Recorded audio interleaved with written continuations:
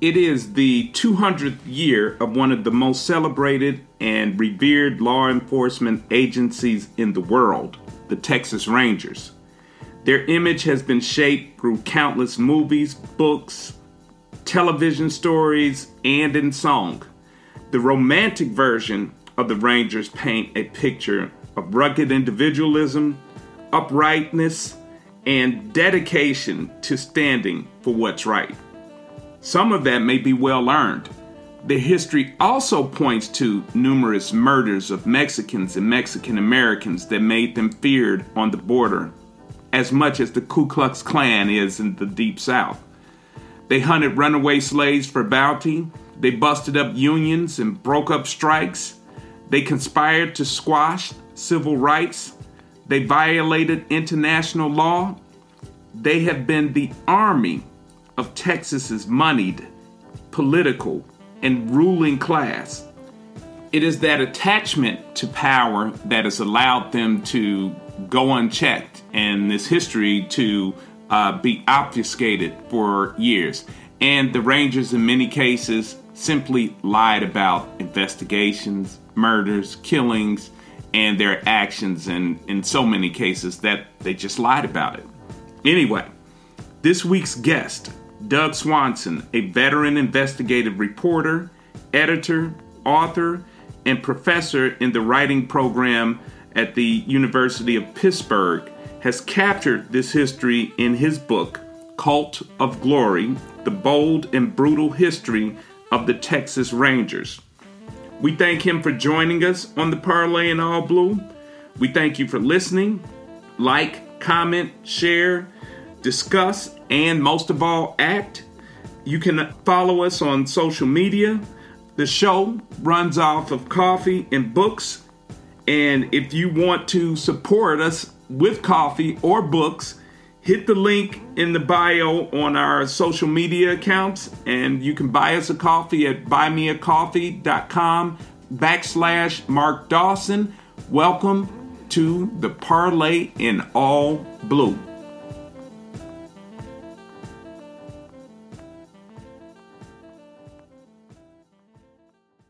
Doug Swanson, welcome to the Parlay in All Blue. How are you? I'm great, Mark. Thank you for having me. Terrific to be here. Yeah, no, it's terrific to have you because, as I told you just before we came on, I read your book, Cult of Glory, a couple of years ago, and we weren't doing the show, so I'm really glad to have you today because the Texas Rangers are marking their 200th year this year, and they've been lionized in movies and books, and TV, as a law enforcement agency that's rugged and upright. They are like the epitome of lawmen worldwide, not just America, worldwide. To me, they symbolize Texas as much as the Lone Star, right? As much as anything, they symbolize Texas. But your book, Cult of Glory, The Bold and Brutal History of the Texas Rangers, points to a more barbarous history, a more ruthless history, a more racist history, and that they've also really been at the beck and call and serving Texas's moneyed groups and powerful politicians for a long time. So this is really kind of a counterbalance to what most people would think of when they think of the Texas Rangers and their role in law enforcement. But I want to get into all of that because I think it's a great book and I think it's an important conversation. But for those of us and those people who are listening that aren't as familiar with Texas history, I'd just like to start with Stephen F. Austin, who is the Anglo father of Texas. What was his vision for Texas in the 1820s? What did he see there and what did he aspire to? Well, Texas then was a part of Mexico. It was a province of Mexico. And Mexico was having a big problem with the Native Americans in Texas. They couldn't control them. There were the Apaches, the Comanches, the Kiowa, and many other tribes. And so the Mexican government thought well, it might be a good idea to invite some settlers to come in from the United States, and that would help perhaps to pacify the Native Americans. Well, it was a huge mistake on the part of Mexico, as we later came to find out. But Stephen F. Austin led some of the first settlers into Texas at this time, came in, and he had really three goals. One was to establish an Anglo settlement there. Two, this was to be an extension of the slave empire of the South, because much of Texas was good for growing cotton. And this opened up a grand new territory for slavery. And three, when Austin got to Texas, the first Native Americans he encountered were the Karankawa Indians. Most people have never heard of them. They were a coastal tribe, very big and muscular. They had tattoos all over themselves. They smeared themselves with alligator grease to keep off the mosquitoes, and they were rumored to be cannibals. So they were very frightening to Austin and the rest. And Austin decided on the spot, and I mean right on the spot, the first time he saw the Karankawas, that these people were to be exterminated. He made that statement, and pretty soon they were, once the Anglo-Texans arrived. Yeah, what's interesting always in that founding story for Texas is that Stephen F. Austin, and I think it's the 300 families that came over from Tennessee and Alabama and Mississippi are mythologized in Texas, but they were immigrants. Look, let's don't sell them short. They were brave people. They were pioneers, as we understand that word. They were coming into a hostile land, and they knew that. But yes, someone else was already here, that being the Karankawas and the other native tribes. And, war broke out pretty quickly. Yeah. And so that part for sure. But I'm really speaking of immigration in the sense of they were coming into what was then the country of Mexico, right? Mexico had abolished slavery at that point, and they were coming into what was then Mexico, the area that we now know as Texas, and establishing a cotton empire there. But more to that point, there was a tremendous amount of Indian fighting with the Karankawas and the Comanches. What was the need and call to have the Rangers? Why were they formed, and what role did they play in that? Well, the first Rangers, they were really proto-Rangers, I guess, and they were formed in 1823, as you mentioned, that 200 years ago, when the settlers were still fighting the Karankawa. This was in southeast Texas, down fairly close to Houston. And they sent 10 men down the Colorado River to set up what was called a blockhouse, a little storage fort facility. And that would be used as a way station to fight the Karankawa. And these 10 men, who were informally referred to as Rangers, got down there and spent a few months. Then they ran out of ammunition and ran out of food and came back home. They never really fought any Indians. They never really fought anyone.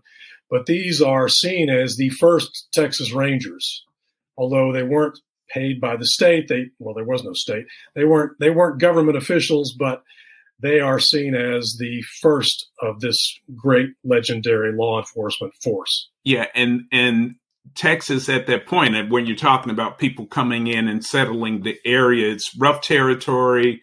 There's lots of hostilities and what have you. But you mentioned the word exterminate with Stephen F. Austin, and it shows up a few times in your book. And each time that I read it, it was jarring to me. Talk to me about what did exterminate mean exterminate the way we see it, or was that just a throwaway line, or what did he mean by exterminate? He meant wipe them off the face of the earth, and which is what they did with the Karankawa. Within a generation or two, there were almost no Karankawa left. They were killed off. I think we have to remember that to these Anglo settlers, the Native Americans were, they were like vermin to them. They were thieves. They were killers. They were pests, however you want to look at it. This was not a situation where, in general, the Anglo settlers came in and said, hey, let's all get along. They wanted this territory for themselves. And they saw this as a moral cause, that they were the rightful owners of this. I mean, this goes back to the whole notion of manifest destiny of the American West and all of that.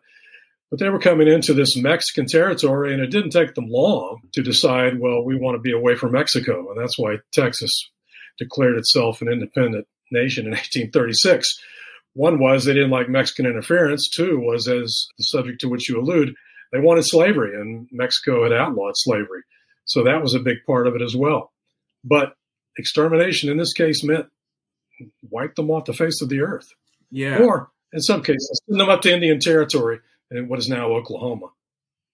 Yeah, and I noticed with that in the language of extermination, and then it almost seemed to, in some cases, be a fetishizing of killing Indians, and sort of, Daddy, bring me an Indian home, and selling Indian scalps as sort of, souvenirs and what have you. So it was really a brutal time.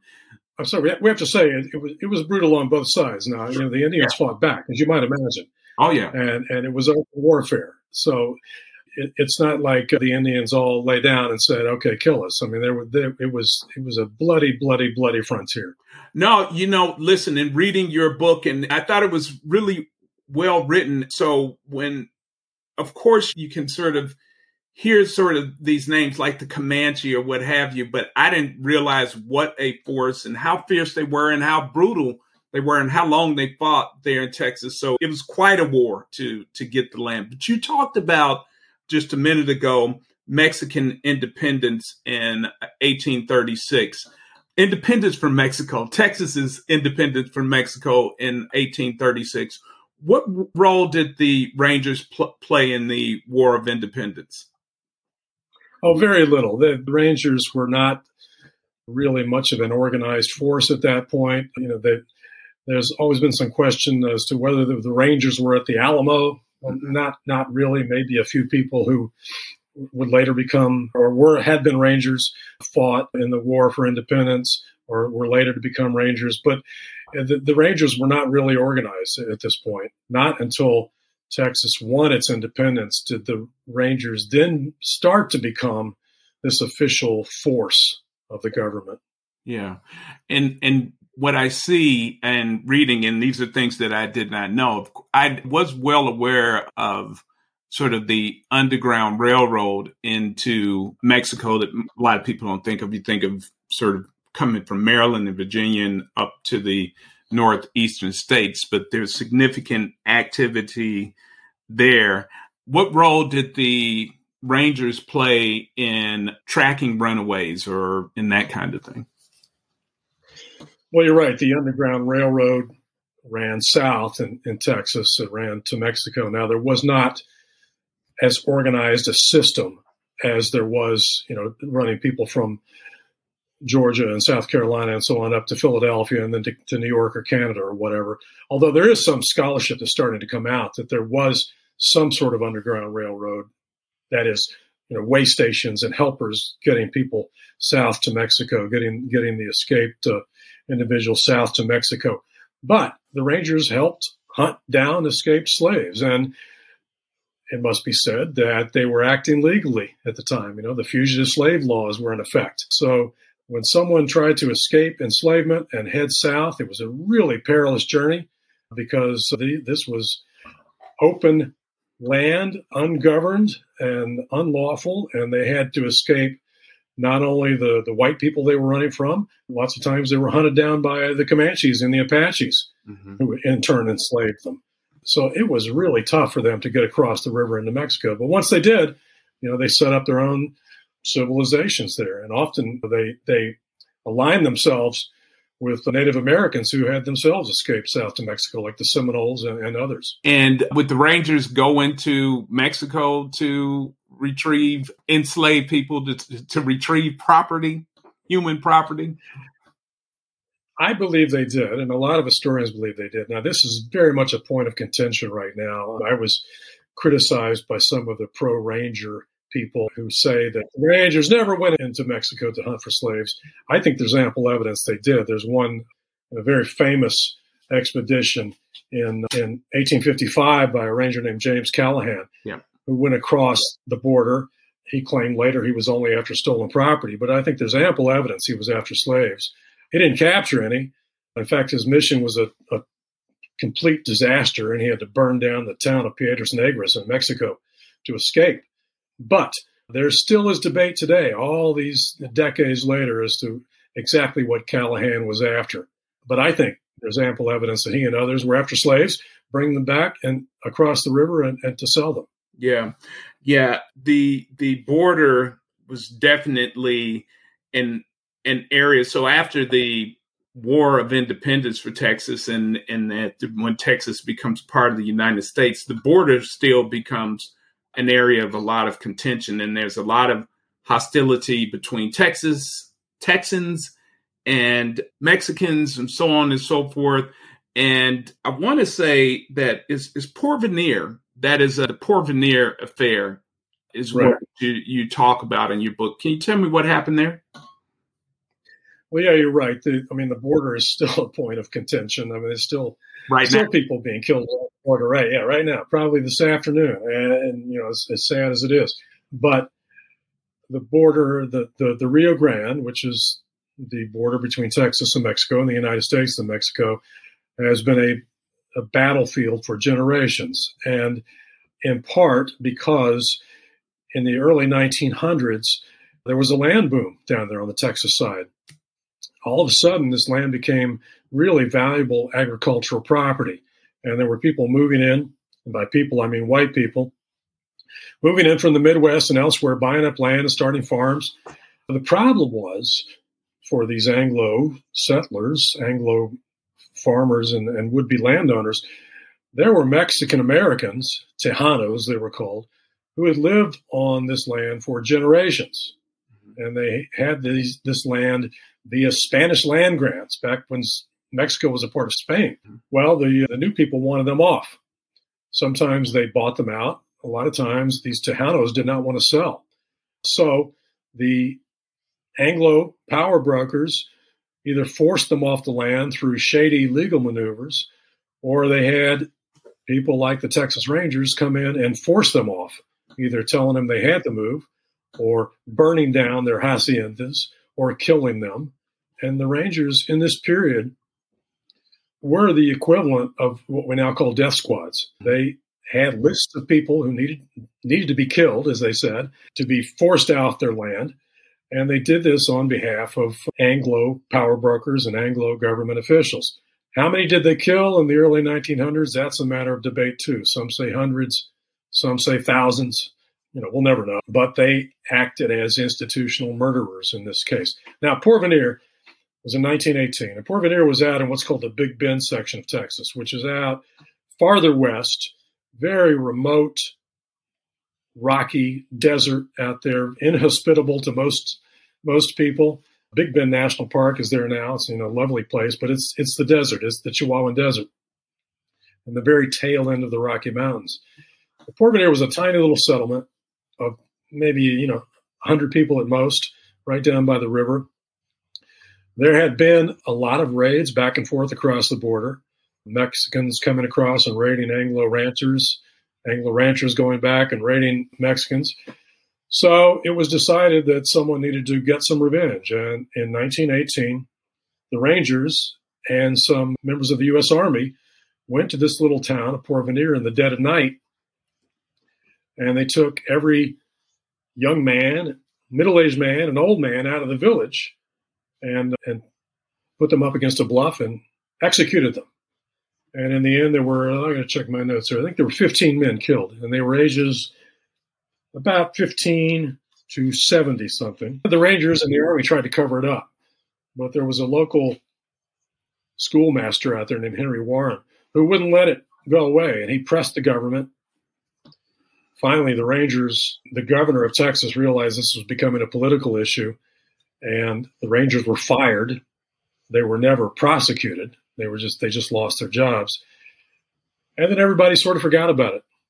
It just went away historically until later in this century, some historians and others started uncovering it. And only in 2018, 100 years after the massacre, did the state of Texas finally agree to put up an historical marker there in Porvenir, commemorating these deaths. Yeah, so a couple of things, whether it's the slave catching, which, like you said, was legal, but still is a deplorable act, right? It's not something that I think you want to be associated with. Sure. Porvenir, the many in Mexico would refer to the Rangers, and this is coming from your book, as equivalent to the Ku Klux Klan. But the image of the Rangers, it almost seems like from the beginning, has been very well cultivated by the Rangers themselves and then the press. What was going into that? Who was because the Rangers are a small group, and like you said, it's not like a group sitting in, I guess, Austin or Dallas someplace with a PR firm and a marketing department. But how is that those images and those deplorable acts that you point to in the book been kept quiet for so long? Well, they were kept quiet in some cases. In some cases, they were just lied about. I mean, the Rangers and their enablers through the decades have been great at fabricating this image that we've talked about, this idea of the legendary, almost superhuman lawman. You know, there's this bogus slogan, one riot, one ranger, where supposedly a ranger could show up and say, you know, Texas Rangers are here, you all go home, and everybody goes, oh, no, the Rangers, and throw down their guns and run away. And of course, it doesn't happen that way. But that's the image that's been promulgated over the years through the Rangers and through compliant journalists and storytellers and through Hollywood, really, starting in the 1920s, 1930s. And then once television came along, there were all these shows. I mean, that was my first exposure to the Texas Rangers when I was a kid, watching this Disney show about Long John Slaughter, you know, the Ranger. And they have been masters at putting this image forward. And it's almost always been, if not an outright lie, a heavily shaded version of the truth.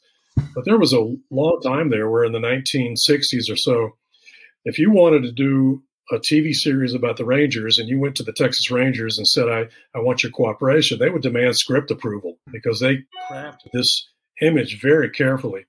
Now, it's funny you talk about the image, and we just mentioned slave catching. There's this museum in Waco, Texas, called the Texas Ranger Hall of Fame and Museum. Mm-hmm. It's a city museum, but it's very much devoted to promoting this image of the Rangers as heroic, mm-hmm. which, you know, again, many of them are, but many of them aren't. And the Ranger Hall of Fame itself has 31 Rangers in it, and they have little plaques there in the Hall of Fame. And one of them was a Ranger named Bigfoot Wallace. And up until recently, and Bigfoot Wallace was a Ranger back in the 1840s, 1850s in there. His plaque in the Hall of Fame mentioned that he had a great skill as slave catcher. Mm. That doesn't seem like a great occupation to promote these days, but only until the past 6 to 9 months did the Texas Ranger Hall of Fame take that off his plaque. And that only came because of pressure from a group called Refusing to Forget, which looks at some of the more unflattering sides of history and Mexican Americans and African Americans in Texas. So my point is, this image has been built up over the decades, over the centuries, and it's very hard to get rid of, and they're still working on it. Yeah. In your book, there's a couple of groups, the Knights of the Golden Circle and the Order of the Lone Star of the West. I didn't realize how organized and how planful that many Texans were involved in terms of wanting to expand slavery into Cuba and in Nicaragua and all of those things. So I really appreciated your book that you covered a whole lot of ground there and really tied it to, you know, the interest of the rich and powerful in Texas. I want to come right. back. No, go ahead. They had designs on opening up northern Mexico, taking it away from Mexico, and starting a slave empire there. And one of the Rangers involved in that was named Leander McNelly, who's also in the Ranger Hall of Fame. Mm-hmm. And he tried to start a war with Mexico in the 1870s. The reason he did that was he was working for the King Ranch, which still is, a giant ranch in South Texas. And those who owned the King Ranch and other big businessmen there in South Texas wanted a war with Mexico. Number one, they wanted to move into Mexico and start the slave empire. But they were war profiteers as well, and they wanted to be selling materiel to the American armed forces in this war. Again, Leander McNally was the device they used to try to start this war, and he's now a member of the Texas Ranger Hall of Fame. He went across the border illegally, killed a bunch of innocent people, came back. Yeah, so we talked about slavery. We touched on, you got the King Ranch and sort of ranching and cattle ranching and how important that was to Texas. One thing, oil. And you have a title in your book is Booger Town. And the Rangers going in there and sort of getting things in order there. What happened? Well, there were a lot of these oil towns in Texas, especially in the 1920s. I mean, the Booger Town was Borger, Texas, which is up in the Texas Panhandle, and they found oil there. I mean, there was nothing up there until about 1926, 1927, and they struck oil. And this was a classic oil boom town in which nobody's there, and then all of a sudden there are thousands of people there just pouring into town. Some of them are looking for oil, some of them looking to start churches, but a lot of them are criminals, a lot of them are gamblers, a lot of them are prostitutes, and it was just this wide open criminal enterprise. And so the governor sent in the Rangers to try to mop things up, and the Rangers had very mixed results. There were a lot of murders that still kept happening. And finally, some of the people there said to the governor of Texas, get the Rangers out of here. They're worse than the criminals that were here in the first place. They're running their own criminal enterprises. Mm-hmm. But now history has been whitewashed so that you talk to Ranger apologists about these oil towns, and the whole myth is, well, the Rangers came in and cleaned them all up. Right. Made them safe for America. But, it just didn't work that way. Yeah. So you mentioned in your book that in the 1930s, the Rangers are really entering a golden age of image making with Hollywood and in books and those kinds of things. But what's actually happening is they are becoming ineffective. And under governor there, Ma Ferguson, I want to say, but then they sort of get cleaned up. Talk a little bit about that sort of transition between when they're really at their lowest under the governorship of Ferguson and then moving into James Allred and Homer Garrison and them sort of professionalizing. Yeah, that was in the 1930s. The Rangers the Rangers up to that point had always been a rather political force in that if the governor wanted somebody's brother-in-law made into a Ranger, then that happened. And there was a lot of patronage going on. And then Ma Ferguson came in and fired all the Rangers and reappointed all her cronies and flunkies, and it was a completely corrupt force. And there was a lot of talk that Texas should just abolish the Rangers at that point. We get a new governor, James Allred, and there is a move in the legislature to start what's called the Texas Department of Public Safety. And the Rangers were folded into the Department of Public Safety. And the whole goal was to make them a more professional, accountable force. Now, it took a long time for that to happen, but that's when you can really start seeing the evolution of the modern Rangers in the 1930s. Homer Garrison, whom you mentioned, became the chief of the Department of Public Safety, and his whole idea was the Rangers should be this professional force with training, though it also needs, and Garrison was beloved by the Rangers themselves. They saw him as a stand-up guy who worked for them. It also should be said that Homer Garrison never hired a black ranger, a woman ranger, a Hispanic ranger. He was very much against that. Mm-hmm. He was a man of his time, no doubt about that. And looking back, it was wrong, but that's the way it was. Sure. Speaking of that sort of time period, maybe a couple of decades later, but not that far away when you take a historical perspective, you have Brown versus Board of Education, landmark Supreme Court case, desegregation, and there's some activity there in Texas, like across the nation, to desegregate schools for Black folks to integrate schools. What happened in Mansfield, at Mansfield High School, and what's the Rangers' involvement there? Yeah, Mansfield is a city sort of between Dallas and Fort Worth in North Texas. And the NAACP decided after Brown versus Board of Education that they were going to try to integrate Texas schools, which were for the most part segregated, the public schools. So they chose Mansfield. Mansfield did not have a high school for black students. They were bused about 20 miles away to Fort Worth. So they decided and got a court order to integrate Mansfield High School. The governor at the time, Alan Shivers, was very much against integration. So he sent the Rangers. And, in other states, other places, the state police were used to, hold back the mob, or federal authorities were used to hold back the mob in places like Mississippi and Arkansas. But in this case, the Rangers were sent to, as one person later wrote, uphold the will of the mob. The Rangers literally stood with the mob, which blocked any efforts by students to enroll.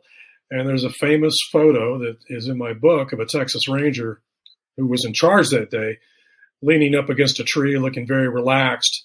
And in the background is Mansfield High School, and there's a figure hanging from the school in effigy. It's a figure of a black kid hanging in effigy. And the Ranger is making no effort to take it down because that was not what the Ranger was ordered to do. They did it later, a week later in Texarkana. Literally stood with the mob. The mob blocked the way so the students couldn't enroll and threw rocks at the kids, and the Rangers stood with them. Now they were only following orders. We have to make that point. They're doing what the governor told them to do, but they blocked the way. Yeah, but now I want to say they were following orders, but they showed a lot of enthusiasm and skill in following those orders as well, particularly Sergeant Banks, I want to say, who was the lead ranger that was sent into those areas where school desegregation was happening. Seems like he was coordinating closely with the White Citizens Council as well. Right. He made close friends with the White Citizens Council. And for your listeners who don't know what that is, that's been sort of derided as the Uptown Klan. It's the Klan members who don't wear the sheets. It's an organized group of government officials and businessmen who basically opposed integration. And Jay Banks, the sergeant on the scene there at Mansfield and Texarkana, became very close to them. And in the end, he bragged about the nice chicken dinner they had invited him to. He was their pal. And then later, there was a businessman who commissioned a statue of a Texas Ranger that he wanted to cast. And Banks, who he was a good-looking guy, big, good-looking guy. He looked like a ranger, everyone said. So he was the model for the statue. And that statue, which on his pedestal stood about 12 feet tall, was in the lobby of the Dallas Love Field Airport, the city airport in Dallas, for decades. And then when my book came out, the city took it down. I don't know where it is now. I don't think anybody knows. Yeah, so, that's one of the great things I think about when you have good investigative journalism or a book like this, sometimes that there's some action taken in that. And that just happened recently, like you said, that the statue was taken down. I do want to just fast forward a little bit. I don't want to get that far ahead, but I want to go to organizing. So we have the Rangers, just to recap, clearing out sort of Indian tribes, the Karankawas, Comanche, Apache, Cherokee, and others, essentially to clear land and make way for the Cotton Empire. We have Rangers helping ranchers, in protecting their property. We talked about them cleaning up oil towns like Borger. And then now the school desegregation and what have you is just sort of kind of what I would call on brand for the South and many parts of the country at that time. But the Rangers show up again in the 1960s when Cesar Chavez sends an organizer or some organizers to work with fruit pickers there in the border. Right. Yeah, the Rangers had a long history of busting strikes. I mean, they even busted a cowboy strike one time up in the Texas Panhandle. You can believe that. But yeah, in 1967, the melon pickers in Starr County, Texas, down on the border, tried to organize. You're right. There was someone who had worked with Cesar Chavez in California came to do this. And the farm workers decided they did not want to work for pennies a day. They needed better conditions. And so they went on strike. and the merchants and the local government people called in the Rangers. The Rangers were led by a ranger named Alfred Ali, who was a legendary old school ranger. His men loved him. I said in the book, I think you could probably call him the toughest ranger of his day because he pistol whipped a highway patrolman who wrote a traffic ticket to his wife once. So that's how tough he was. He was an old school lawman. And he came in, and the way the Rangers broke this strike was they made ridiculous arrests for, blocking traffic, or if you were picketing too close to each other, they could arrest you for that. And, they'd throw you in jail overnight and you'd be back out the next day. Sometimes they would slap people around, knock people around. I talked to a Presbyterian minister who was helping out in the strike, and he told how the Rangers took him up to where a freight train was passing at very high speed, and they grabbed the back of his head and pushed his face up within inches of this passing freight train to try to intimidate him. So that basically was their MO, intimidation. Now, that was really the last strike in 1967 that the Rangers ever became involved in because the fallout was so bad, the backlash. Everybody realized, at least everybody who was outside the Rangers realized that things had just gone too far. And there was a lot of criticism by the Civil Rights Commission and the Supreme Court and others that really the Rangers had no place to be out busting up strikes by farm workers. Yeah, and so with that, and I thought that was one a really good story. Well, it's not a good story in terms of being a story of nobility, but I thought it was a really good illustration of where you open the book, where the Rangers are really aligned with the money group. And now this is Mark saying this, and this isn't in Doug Swanson's book or any other book, but in Atlanta here right now, we have a lot of strikes and protests about the official term is the Public Safety Training Center, also known as Cop City. And it's a $90 million project, but 2/3 of it are privately funded from big Atlanta companies and wealthy people or what have you. So that sort of alignment with property and business or what have you and law enforcement, I mean, really what you mentioned in your book and then bringing it to me thinking about what's going on in Atlanta was very, very helpful. Civil rights. So I want to go back to that a little bit because there was something that really stood out to me when you were talking about the minister being held on the railroad tracks. There was an NAACP head who was really brutally beaten. This is probably, I think, during Red Summer. But Texas and the Rangers have had really a hostile relationship with the NAACP from that time of Red Summer and through civil rights. Can you give some examples of that? Well, I'll go back even further than that. There were about 450 lynchings in Texas from 1885 to 1930, probably more because, it's hard to get an accurate count of lynchings because they were not always recorded. About 3/4 of the victims of those lynchings were African American. Now, I'm not going to say the Rangers promoted lynchings. I don't think anyone can go that far. And there are cases where the Rangers did prevent lynchings. There are some. It just didn't happen in a widespread way. There was no government effort to really eliminate lynchings during this period. So I looked at one case in 1930 where in Sherman, Texas, up in North Texas, where a black man had been arrested and accused of sexually assaulting a white woman.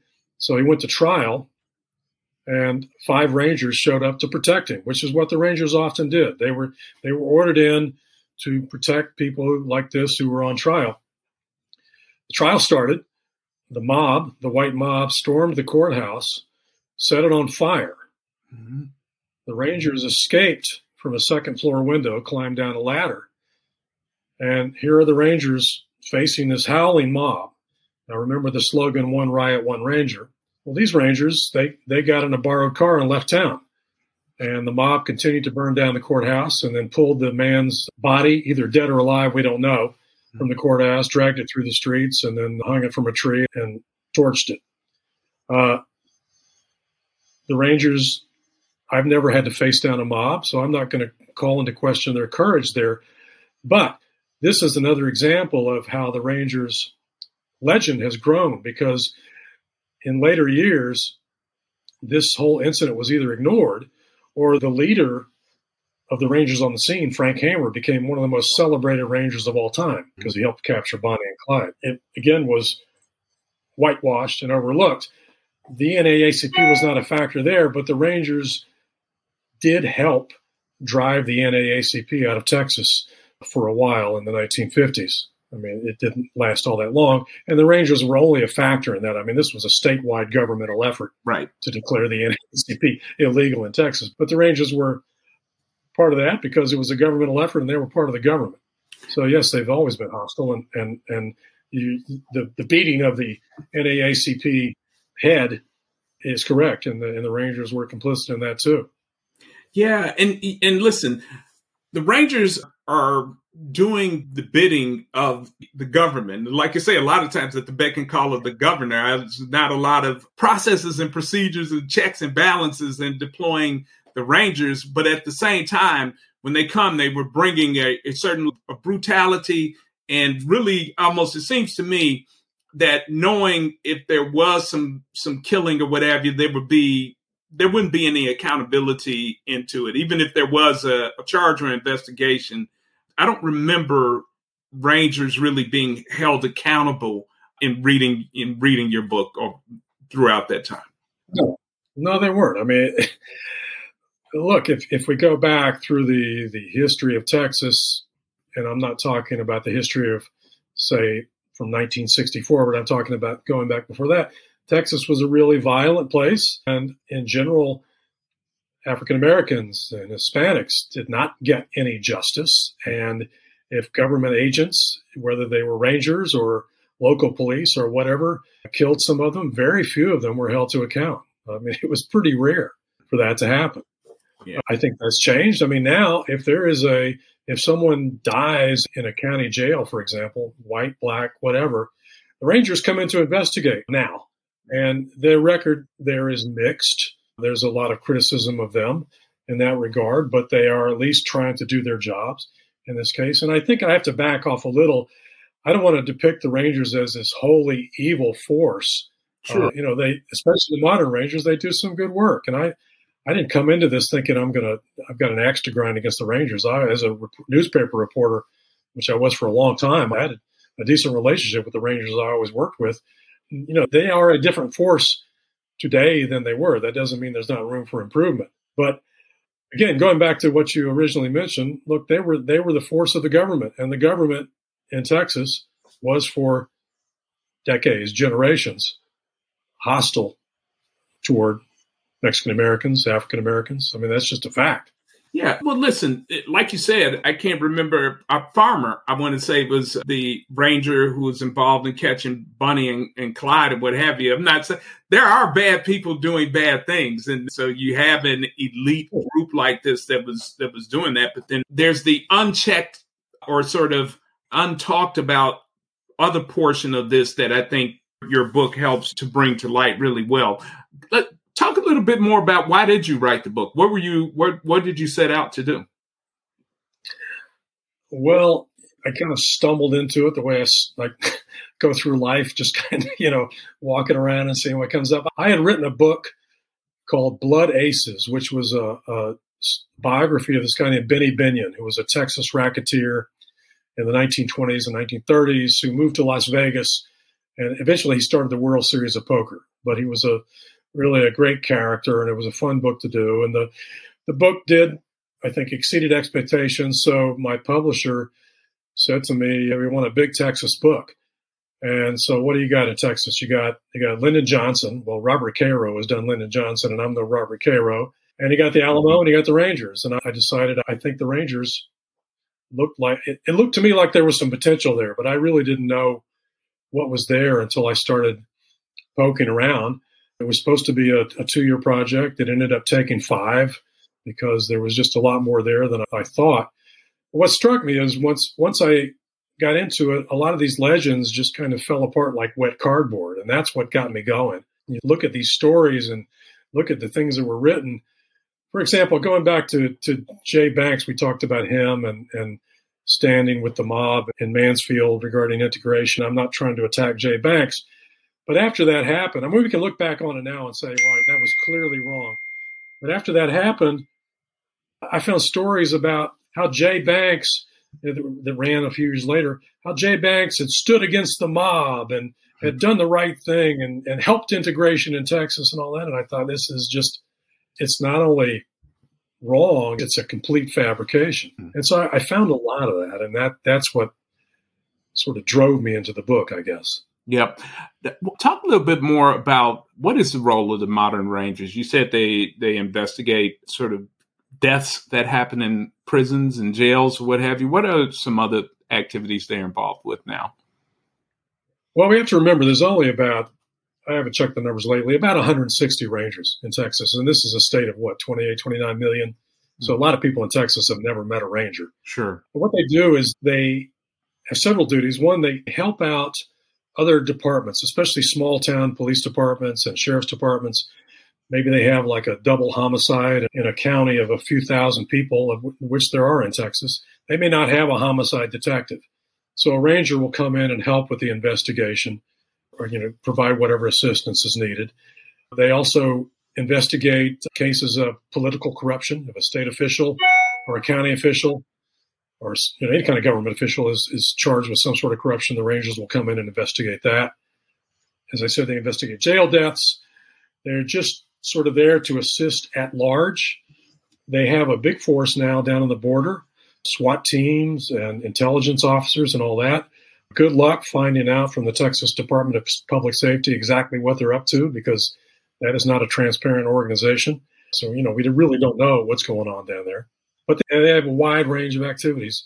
They generally operate semi-autonomously. The Rangers have always been independent, at least relative to other law enforcement officers. They sort of go their own way. And that's one of the attractions of the job, I think. The book was released in 2020. You mentioned the statue of Jay Banks being removed from Love Field, or the statue that was based on his image being removed from Love Field. How was the book received there in Texas by the Rangers and by government officials? And well, the Rangers didn't like it. I know that much, but it was made pretty clear to me. I don't want to use the term lucky, but the book was published about 2 or 3 weeks after the George Floyd murder. I remember that. Mm-hmm. And so police brutality was a hot item. Yeah. And so a lot of radio interviewers and newspaper interviewers and magazines wanted to talk to me about police brutality and the Rangers. So I'm sorry to say that a man's murder that helped me out, but that's just a fact of business here that drew some attention to the book. I think the book was well received. It was, really well reviewed in places like the New York Times and the Wall Street Journal and the newspapers in Texas and elsewhere. But, I got some heavy criticism from people who thought I was being unfair to the Rangers. I can go on Amazon now and look at my 1-star reviews still of people who say I wasn't a real Texan, and someone said I was a Yankee professor who probably wore skinny jeans and had a man bun, and all I got back here is a bald spot. But that's the way they regarded me. And I mentioned the Texas Ranger Hall of Fame earlier. They really did not like the book, and they worked with a PR firm in Houston to try to send out criticism of the book to various media outlets because they thought I was cherry picking and unfair and didn't look at the whole of history when I regarded the Rangers. I talk a lot in the book, I think, about the good things that the Rangers have done, but there have been about 1,000 books written about the Rangers that regard them as heroes and Superman and all that. And I wanted to try to poke a hole in that. And I also have to say, there was a lot of scholarship out there and has been, especially by scholars who have Hispanic backgrounds and African-American backgrounds that pointed out a lot of what I pointed out in my book through the years, but it just didn't get a whole lot of notice in many cases, perhaps because of who was writing them. perhaps because they were published by academic presses and all of that. So a lot of this I didn't uncover. It was there, but it just had not been all put together, I think. Yeah, no, that's a very good point. Your book brings it all together. And I want to say, listen, balance is important, I guess, or what have you. But like you said, if you go to Amazon, you're going to see a lot of books that are just, glowing about the Texas Rangers and about the individual Rangers. And like I said, lionizing them. So I don't see, at least now, this is my perspective, that it's out of line, or even in your book where it doesn't point to them as a law enforcement agency. It was also doing legitimate, good, and tough law enforcement work in tough situations. But then there are also this sort of list of things, and it's not one or two things. It's really like sort of each period of American history or Texas history of where they are involved in doing some pretty awful things, or things that people need to understand. As we come to a close, at the end of the book, you thanked librarians, and we're thanking the many staffs at libraries where you'd sat and were able to access books and papers and all of the things that I guess book writers do. Right now, librarians, and listen, and it's not just Texas, not just Florida, what have you, the state of New York, or city of New York, rather, the mayor, the library budget is going down and the police budget is going up. And I want to ask, in the context of books being pulled off the shelves and all of those things, has your book experienced any of that sort of threat of being pulled off of shelves or away from students or any of that? Not that I know of, but you raise an excellent point. I mean, these people, the librarians, to me are just the unsung heroes of our country and our civilization. And that may sound overstated, but to me, the free flow of information and ideas is one of the bedrocks of our country and our democracy. And I grew up in Florida, and then we moved to Texas. So you're right; those are the hot spots right now for this whole idea of suppression of information and libraries and books. And it saddens me to no end to see that happen. And I hope we can get beyond that. As far as I know, no one has tried to pull my book off the shelves, but I do know that the Texas Ranger Hall of Fame and Museum in Waco would like to see it pulled off the shelves. They made that clear. I heard that they had been mounting a campaign against me, and so I filed a Public Information Act request with the city of Waco for everything that mentioned my book. I thought I'll get back a few pages. I got back 2,000 pages of emails and letters and memos where they were trying to figure out how to attack my book. So, and they're a library. Yeah. They're an archive. This our state archive. So, it's really threatening. I work at the University of Pittsburgh, and it goes the other way, too. There are questions about whether conservative voices and right-wing voices are being suppressed on campus. I think that's an issue and a big question as well. I am an open information absolutist, just about. Let's talk about it. Let's examine it. Let's throw it all out there and let the facts speak for themselves. Yeah. No, listen, I couldn't agree more. Part of why I do this show is because I don't think that there's enough conversations about some of these issues, and specifically for me, especially about African American history, which is it's very much under attack, not just sort of rhetorically, but legally. They're Texas, Mississippi, Florida. I mean, it's pretty scary what's happening. So Absolutely. That's why we do this show, and I'm glad you've written your book. One last question before we get to our insert of questions. While any of this was happening, were there any law enforcement agencies, any politicians, policymakers that reached out to you for just sort of information about how this history may inform the way they want to reform or remodel policing at all? No, but I don't think there's much of a movement in Texas at present toward reforming policing, at least on the state level. I mean, the state government is heavily conservative Republican. And if anything, it's going the other way. I mean, we talked about history. There's a thing in Texas right now called the 1836 Project, Yes. which is attempting to really, to my mind, rewrite history as it will be taught in schools. So they're not eager. People who run things like that are not eager to hear from people like me. In fact, they want quite the other side to be promoted. So yeah, sorry to say. Yeah. That 1836 project, which is a reaction to the 1619 project. And Right. I think for many Americans, people think of Texas as starting with oil and starts with cotton and African slaves and black slaves. That's where it starts, and it moves into these other things. So it's quite a time. Anyway, Doug, we appreciate you having written a book and spending time talking to us about it. As we close. Thank you, Mark. Yeah. We appreciate it. What does it mean to live well? Well, I'm sure you get answers like this all the time.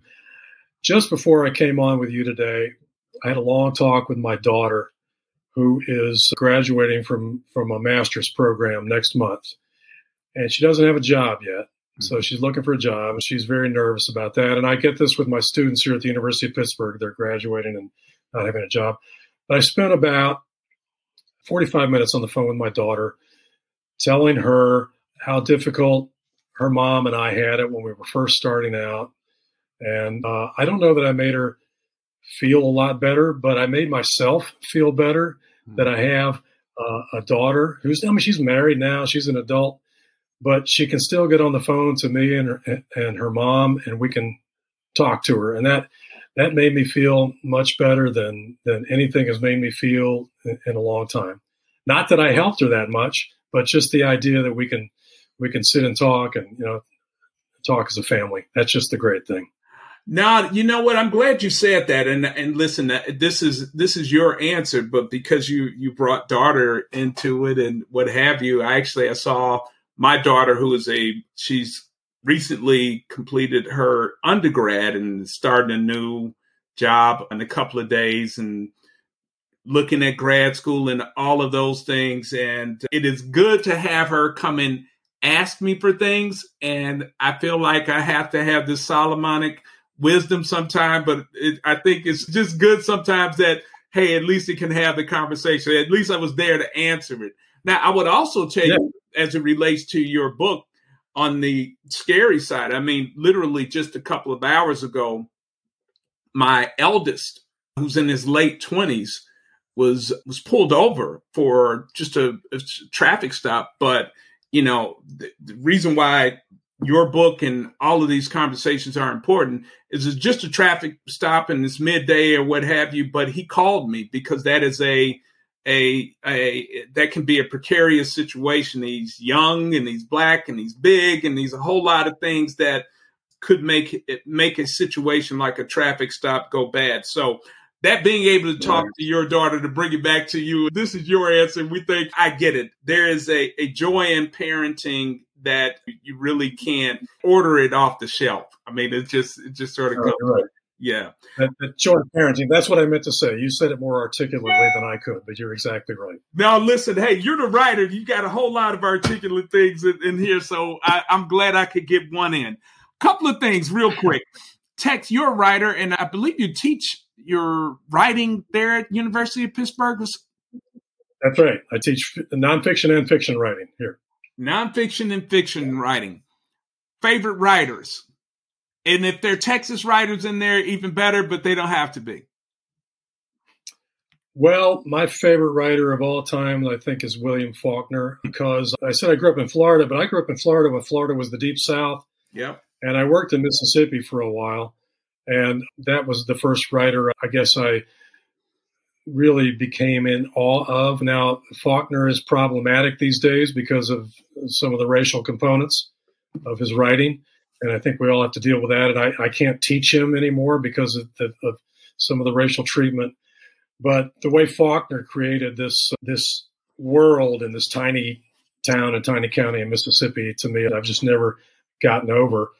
I guess one of my favorite, though, contemporary writers is Tobias Wolff, short story writer. And when I was at Stanford on a fellowship long ago, I took a class from him. And he's one of those guys I read and I think, why am I even trying to write? Because I'll never be this good. Right. But keep at it anyway. Yeah. Listen, now to go back to history, I think that would really be a shame if Faulkner is not being taught or being widely read or attempting to read. I mean, because it's not easy. It's not easy. Right. No, the first time I picked, I can't remember which book I picked up first, but I opened it and I'm looking, all the words are in English and I can read. And I'm like, I got to come back to this. I've got to become a much better reader before I get to it. But around the racial component, and I think this is where we all have to be careful, is there's one thing about when you are taking somebody, let's say Nathan Bedford Forrest, and you want to make him a sort of human rights sort of champion or what have you, that's garbage and that shouldn't be there. But for somebody like Faulkner writing about Mississippi, and like you said, it's fictional, he's using fiction, but he's telling a lot of truths about that time that actually I think we need to understand now more than ever. And quite frankly, we need more difficult reading too. So I'm sad to hear, or troubled to hear that Faulkner is problematic. I'm surprised, actually. Yeah. Well, I'm sure you can find some professors still teaching Faulkner. It's just when you get into racial issues in a university setting, you got to be really careful these days because you can get in trouble in a hurry. So I'm taking the coward's way out here and not teaching Faulkner, but I get it. One of Jubilee, Margaret Walker, and I went to Jackson State, and she taught there for a long time. The Walker Center is there at Jackson State, where her papers are and what have you. In Jubilee, the relationship between the enslaved woman and the white mistress is more collegial than modern eyes or ears want to read. But I think it's really important that you take these great works as they are, and you can dissect them and you can say in your mind, okay, I can see where this is problematic or what have you, but to not read it is a problem. Anyway, this isn't a show about literature, but I'm glad you accommodated us on that. Okay. You're from Florida and Texas. All right. So give me a 4-act concert. Florida musicians, Texas musicians, but you only get 4. Do they have to be alive? Dead or alive? Can I pull up? Yeah, you can go. Florida, yeah. Florida and Texas. All right, we'll open with Ray Wiley Hubbard from Texas, who to me is just the coolest guy around. Then from Florida, we'll bring in Tom Petty. I was going to say, I knew Tom Petty was coming. Yep, go ahead. Let's see. Lyle Lovett from Texas comes in. And the one to steal the show, I think Lucinda Williams, who, is not wildly popular, but man, what a songwriter. And if she can have on the side, maybe Steve Earle helping her out, that'd be great too. But, if we're going, I don't know, I got to throw Otis Redding in there. If I can go back to people who aren't around anymore. Yeah, no, listen, you could go on and on. See, I was going to say Otis Redding's not there, but I'm going to also say from Al Green, I got to have. You're going to bring in Tom Petty. Got that. I understand that. But Tom Petty, I'm sure, would say that, well, you got to have Lightning Hopkins, who's a blues man from East Texas. I mean, you can't get to Tom Petty without Lightning Hopkins. Well, let's get Freddie King in there too, and Lead Belly. I mean, right. And one of the greatest concerts I ever saw. I was in high school, and this friend of mine persuaded me to go see B.B. King in Dallas, and this was like 1970. Oh, okay. And that's probably the greatest concert ever, along with maybe the band and Bob Dylan I saw once. But man, B.B. King. I never did get to see Freddie King, but I did see B.B. King. Is awesome. That is awesome. If I'm putting together a fantasy concert, I think it's Freddie. So. I got you. Well, listen, and that 1970s period, I mean, B.B. King had done live at Cook County Jail, I want to say, right. during that time. And there's another one there. Also, James Brown live in Texas, live in Dallas in 1970 is good. So anyway, there's been a lot of... I got to throw in Solomon Burke, too, as long as we're bringing in people who are no longer with us. And Solomon Burke singing a country song written by Tom T. Hall, That's How I Got to Memphis, to me is one of the greatest recordings ever. I don't know that recording. I'm going to listen to it later. So, check it out. All right. Okay. All right. I will. Well, Doug Swanson, we really appreciate it. And I'm going to cut here. This is the part of the podcast where my wife listens and saying, so this is where you need to discipline yourself and say thank you to your guest. And I really appreciate it. And I want to encourage everyone to get a copy of Cult of Glory, The Bold and Brutal History of the Texas Rangers. It's by Doug Swanson, who's been our guest today on the Parlay in All Blue.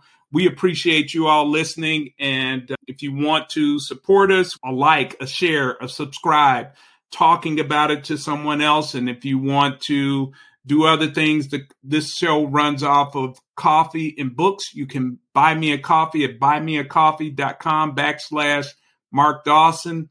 We appreciate you. And Doug Swanson, thanks for joining us. Thank you. It was a lot of fun. The Parlay in All Blue is produced by Raina Booth Podcast Productions. Music is provided by DJ Marky G. You can support us at buymeacoffee.com/Parlay in All Blue. Remember to like the show, leave a review, and share it. It helps to keep our work going and helps others to find us. If you have questions, comments, or show ideas, please email us at mark@theparlayinallblue.com. Finally, remember to follow us on social media. And thanks, be well, and we out.